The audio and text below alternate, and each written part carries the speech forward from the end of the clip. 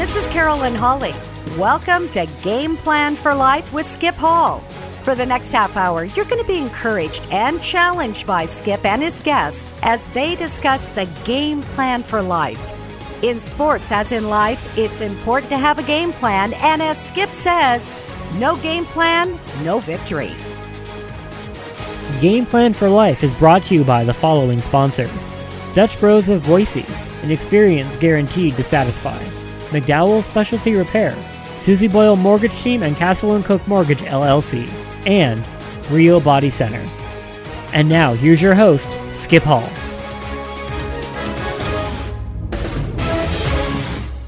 Welcome to Game Plan for Life. This is your host, Skip Hall. Well, this is part 2 of our interview with Matt C. Willis. We had a very interesting one last week about how Matt has moved from a porn addict to a ministry leader. And we're going to do a recap here in just a minute, but we're going to move into some questions and answers that we've gotten from people that I think would be of interest to our listeners as well. But first of all, Matt, welcome back. Thank you very much, my friend. Looking forward to the conversation. Well, it's great to have you back again. And why don't you do, Matt, a recap? And by the way, if you want to go back and listen to last week's program, just go to 94.1 The Voice, and that'll take you to it. But let's do a recap, Matt, from last week. Sounds great, my friend. So, grew up in a Christian home, large, loving family, stumbled into pornography at the age of 12 to 13. Didn't know what I was getting myself into, but what I began to realize was I had no control over it very quickly. And so out of my love for the Lord, I was praying, I was reading the Bible, I was doing everything that I knew how to try to escape this, what I would come to realize was an addiction, and connected with a pastor. He said, read the Bible and pray more. I can tell your heart's in the right place. That's all you need to do. So I went from reading a bit and praying a bit to reading the Bible an hour a day, praying 20 minutes a day, largely that the Lord would deliver me in a miraculous fashion. He didn't. After about 11 years worth of full-fledged addiction, I got married, and my wife found out about the addiction, and what began was several years worth of incredibly difficult trying to process through our new reality. And so by God's grace, I got plugged into a recovery group, a group of men seeking to understand the nature of our struggle, who would also confess our sins, as 1 John talks about, as well as having fellowship and community with each other. And through that, I've had by God's grace, been able to be sober from pornography for like 7 years or so. And over the last year or so, the Lord opened the door for me to begin leading a ministry at our local church geared towards helping men break free from sexual addiction and fall more in love with Jesus. Okay, that's a good recap. And the church we're talking about is Faith Community Bible Church at Ustick and 5 Mile. Okay, so if you're looking for more information, you can go there. Also, you can go here with me at the station, 94.1, The Voice, or you can get to Matt directly, and we'll give that information out at the end of the show. But we've got some questions, Matt, since the last show. Some people had asked some questions, and like I say, I think these would be important for our listeners to hear. So with that recap that you just gave, question number 1, should Christian women date or marry men with a porn addiction? You're softballing me, Skip. That's right. So I'll rephrase it as, is it wise for a woman to date or marry? Because we don't want a moral imperative in there. So 1, there's not going to be a crystal clear yes or no type answer. One of the main things that I would be looking for if I was evaluating spouses would be, do they have a repentant heart? I would not automatically disqualify them just because they struggle with a certain sin, any sin. Right. But do they have a repentant heart? Mm-hmm. Are they taking tangible steps toward sanctification? Mm-hmm. Are they willing to be honest about their struggle? Even with this, it's not a guarantee. Right. That much is for sure. My encouragement would be for anyone who is in a dating or engagement relationship with someone would be have that conversation. Ask, hey, have you ever struggled with pornography, masturbation, any form of sexual sin? Mm-hmm. You can use the term sexual sin if you're within the church. And ask your premarital counselor to dive deep into this topic. I mean, you started the show off by saying we had an interesting conversation last week. I'm pretty sure at least 3/4 of that is just because we're talking about a very taboo topic, which by nature makes it interesting. Yep. But when you are in a dating or engaged relationship and you are truly determining if this is the person that you want and feel called to spend the rest of your life with, you have every right to know the full extent of who you're marrying. Mm-hmm. And so my encouragement would be, if there's any indication, if there's any question as to whether this person is or has struggling, connect with either a premarital counselor who is skilled in a disclosure process, connect with a sex addiction counselor, CSAT, and say, hey, we're planning on getting married, or at least we're thinking about it, and we want to go through a disclosure process. That way, we know who we are as we're entering marriage. Mm-hmm. What you really don't want to have happen is what happened with my wife, Sarah, and myself. Yeah. Where she asked me a general question. Have you ever struggled with this? My response, it totally caught me off guard. And so I resorted back to my typical defense mechanism of lying. That being said, I knew I couldn't just say straight up no. So I was like, I've seen it before, but it was like way back in my past. No, it hasn't been an issue in a long time. Right. Total lie. But when we got married, as we began going through healing within our marriage, as this all started coming out, I then struggled for a long time with feeling like, would my wife have married me if she knew? And given how deep this addiction was, did she still want to be married to me now? Yeah. Whereas if you can get ahead of it, you can determine the character of the man based on their willingness to have a repentant heart toward the Lord and others, their willingness to do the right thing, and be honest with you. Yeah. So those are the things I would look for. I would not automatically rule someone out if they struggle with this particular sin. Okay, good stuff.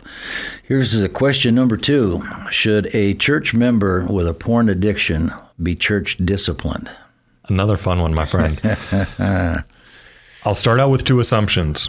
One, that we're talking about church members, not just guests. Right. The other assumption is we're talking about a church that practices church discipline across the board and is not just practicing church discipline in this one topic, because that would be hypocrisy. Right. So first, let's start by defining what it is that we are talking about. The term pornography, like we think of porn websites, right? This is the word porn. I guess it could be argued it's in the Bible in the form of porneia, which is the Greek word for like sexual sin. But pornography goes beyond just on pornographic websites or apps. We're talking about anything that causes people to lust, to devalue, dehumanize the person that God has created, essentially separating their soul off from their body as something to be lusted after. So should we practice church discipline in that topic? Well, if we're practicing it across the board for sins from gossip to adultery to lust to anger, sure. But you also have to, if we look at the scripture passages that talk about church discipline, let's evaluate like the rationale or the purpose behind it. It seems to be, if you look at Matthew 18, it's talking about you church discipline someone who refuses to acknowledge and repent of their sin. The main other place that scripture talks about church discipline is in 1 Corinthians 5, where it talks about people who, instead of having a repentant heart, have an arrogant heart. And so by that measure, yes, if someone wants to be an active member of the church and is an active member of the church, they are struggling with any sin, including pornography addiction, for example. And they're like, nah, I don't think it's really a sin, or it is a sin, but I'm not willing to do anything about it.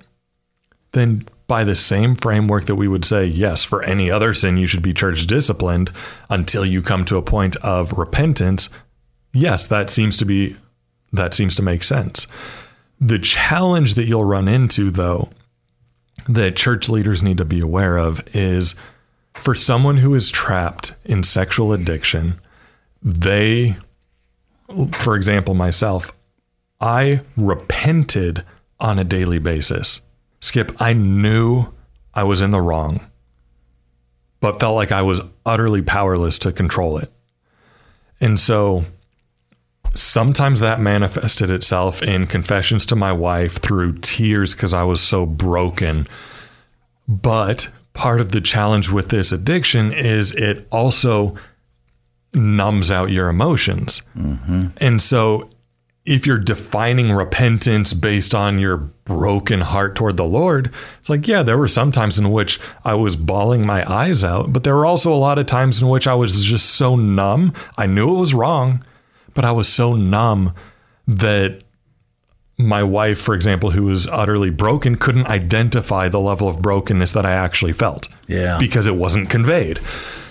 And so my encouragement for church leaders as they're building out their statement of faith and their practices as it pertains to church discipline would be, if you're going to have church discipline around this topic, provide an alternative for people who are in positions like I was, where they genuinely want to pursue freedom, but don't know how. Yeah. They're genuinely repentant, but don't know how to make that repentant heart last more than 5 minutes. Yep. And that, going back to our conversation last week, typically will look like having groups where men can gather with other men, women with other women who have similar struggles, and can express the gospel to them in the form of hearing them out, not how could you, why would you, oh my goodness, that's the worst thing no, hear them out, express love, care, support, and encouragement for them, move toward an understanding of the nature of the struggle, and continue in community. That's what the gospel is. That's what the church, in all areas of sin, I think there's vast opportunity for improvement as far as like, how do you actually remain in communication with someone deep enough and long enough that you're making meaningful ground toward sanctification in any sin. Okay, good stuff. Question number 3 from this person. I would like to know how radical parents can minimize the possibility of porn addiction for sons from ages 10 to 18. I assume by radical, we're talking about a parent willing to do anything to keep their child from Sounds like it. pornography addiction. So again, I'll split this up by way of defining terms from how do you prevent a child from, I think it was 10 to 18, right, 10 to from exposure to pornography, and how do you prevent them from getting trapped in addiction? Because those things can be isolated. So let's start out from a chronological standpoint, how I would recommend approaching this. Start conversations at a young age, obviously making them age appropriate. But within the church, we need to understand that sexuality should not be taboo topics. Scripture talks a lot about sex. Oh, yeah. It talks a lot about erotic sex. All of this is only taboo in the church, not with God, not in Scripture. And we also, as adults, especially parents, it's vital that we understand the purpose that God gave behind marriage around sex. If you ask the average adult, even within the church, why did God create sex? They'll probably say procreation, which isn't wrong. But if we actually dig into Scripture and we read, for example, Paul's letter to the Ephesians in chapter 5, he talks about it's not just about procreation. It's about a sign. It's pointing forward to the marriage supper of the Lamb. It's a reminder that God, the perfect creator of this universe, wants to marry his broken church. And so what is sex? Sex is a celebration of the unity between Christ and the church. See, sex and marriage are supposed to be these amazing, joy-filled things. But in the church, so often we just talk about, don't do this, don't do that, instead of understanding the why. The why is because it's so much more. Marriage and sex is so much more than what this world believes them to be, where it treats sex like animals. Do it with whoever you want. It doesn't really matter. It's like, no, it's the unity of souls coming together, pointing toward Christ and his church. Now, if that's our frame of reference, and we believe that our primary mission as parents is to disciple our children, doesn't it make sense that something of that much importance in Scripture and with the Lord should be worked into our primary call of parenting, which is discipleship? Of course. Right. Now we need to make that obviously age appropriate. And there are books that are really skilled in how to do that. But it's imperative that we start that conversation at a young age. And again, in an age appropriate fashion, it's imperative that the parents lead with vulnerability. If they take the approach of, how dare you struggle with fill in the blank type of sin, and it's primarily, and they are called to discipline bad behavior that doesn't align with Christ's intent for them, of course. But if they come across as though they're just disciplining you, and meanwhile they have it all figured out, and the kids will observe that, guess what? They don't have it all figured out. And so by being vulnerable from parent to kid, that I don't have it all figured out, including, again, when age appropriate, sharing with your children, hey, I noticed you doing a double take as this person passed by. I want you to know, I also struggle to keep my eyes where they should be. And begin that as a conversation instead of how dare you, how could you, which, by the way, those words never show up in Scripture. Instead, it's, hey, I'm right there with you. I love you. And I want to walk through this with you. It's oftentimes said that addiction, the opposite of addiction, is connection. And by having that kind of a posture towards our kids, we promote connection and we become more approachable, not if, but when they have additional questions. The alternative is, like in my situation where I had a whole bunch of questions, I felt shamed by my parents. And so I felt like, okay, so I may as well go to Google and ask the questions, which quickly led down a spiral.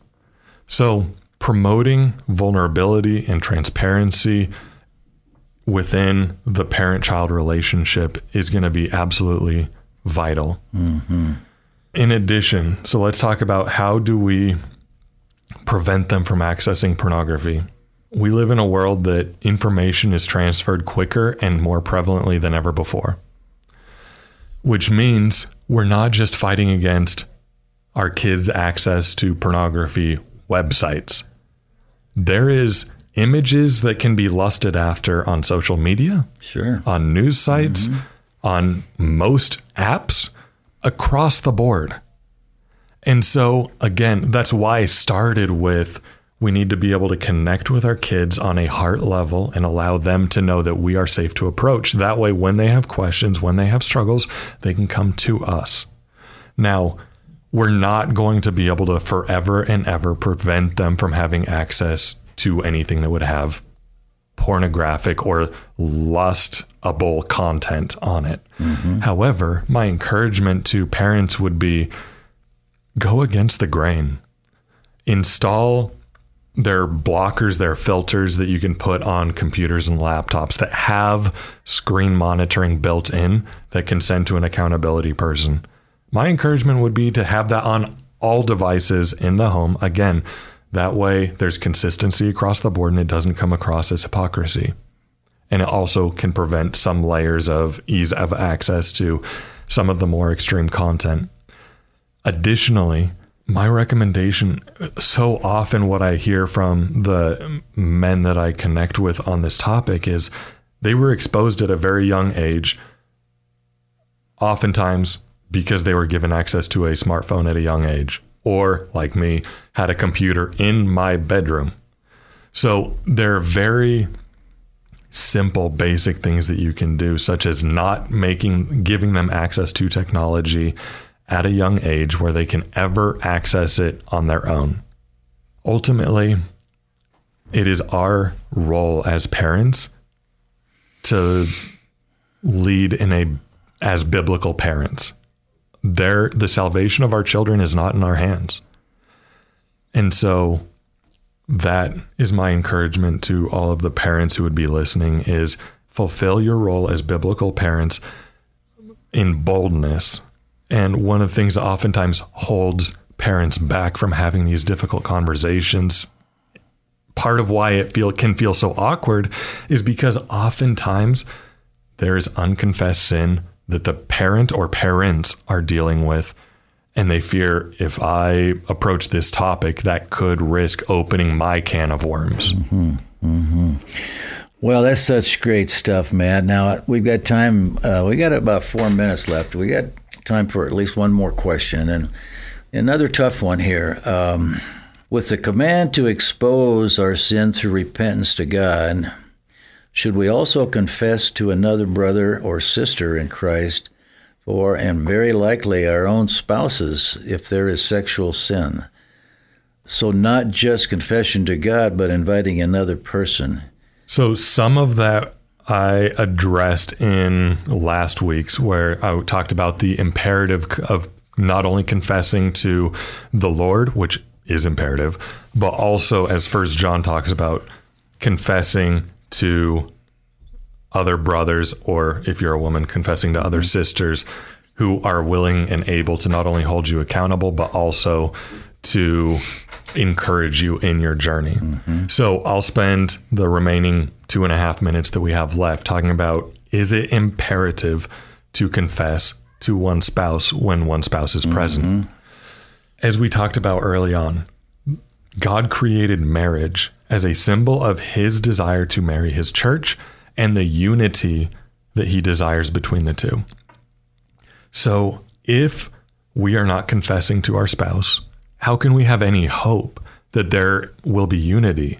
Because there won't be a mutual understanding of who we're fighting against, Satan, the flesh, and we won't be linking arms to fight against that because we don't know what we're fighting against. Additionally, at least in my story, my wife has been a huge asset in helping me understand the nature of my flesh, in that, like, not long ago, I confessed to her, hey, this happened. I did this. I don't know what my intentions were, to be honest, but I felt within myself that I should let you know, because I really felt like I didn't want to let you know. And she has been a part of my story for long enough that she was able to help me understand the nature of my sinful heart in this specific situation. And it led to a phenomenal intimacy building conversation. So yes, if our desire is to have as deep of a relationship and as meaningful of a marriage as possible, it's imperative that we have unity in all areas of our life, especially the culmination of marriage, which is the celebration of sex.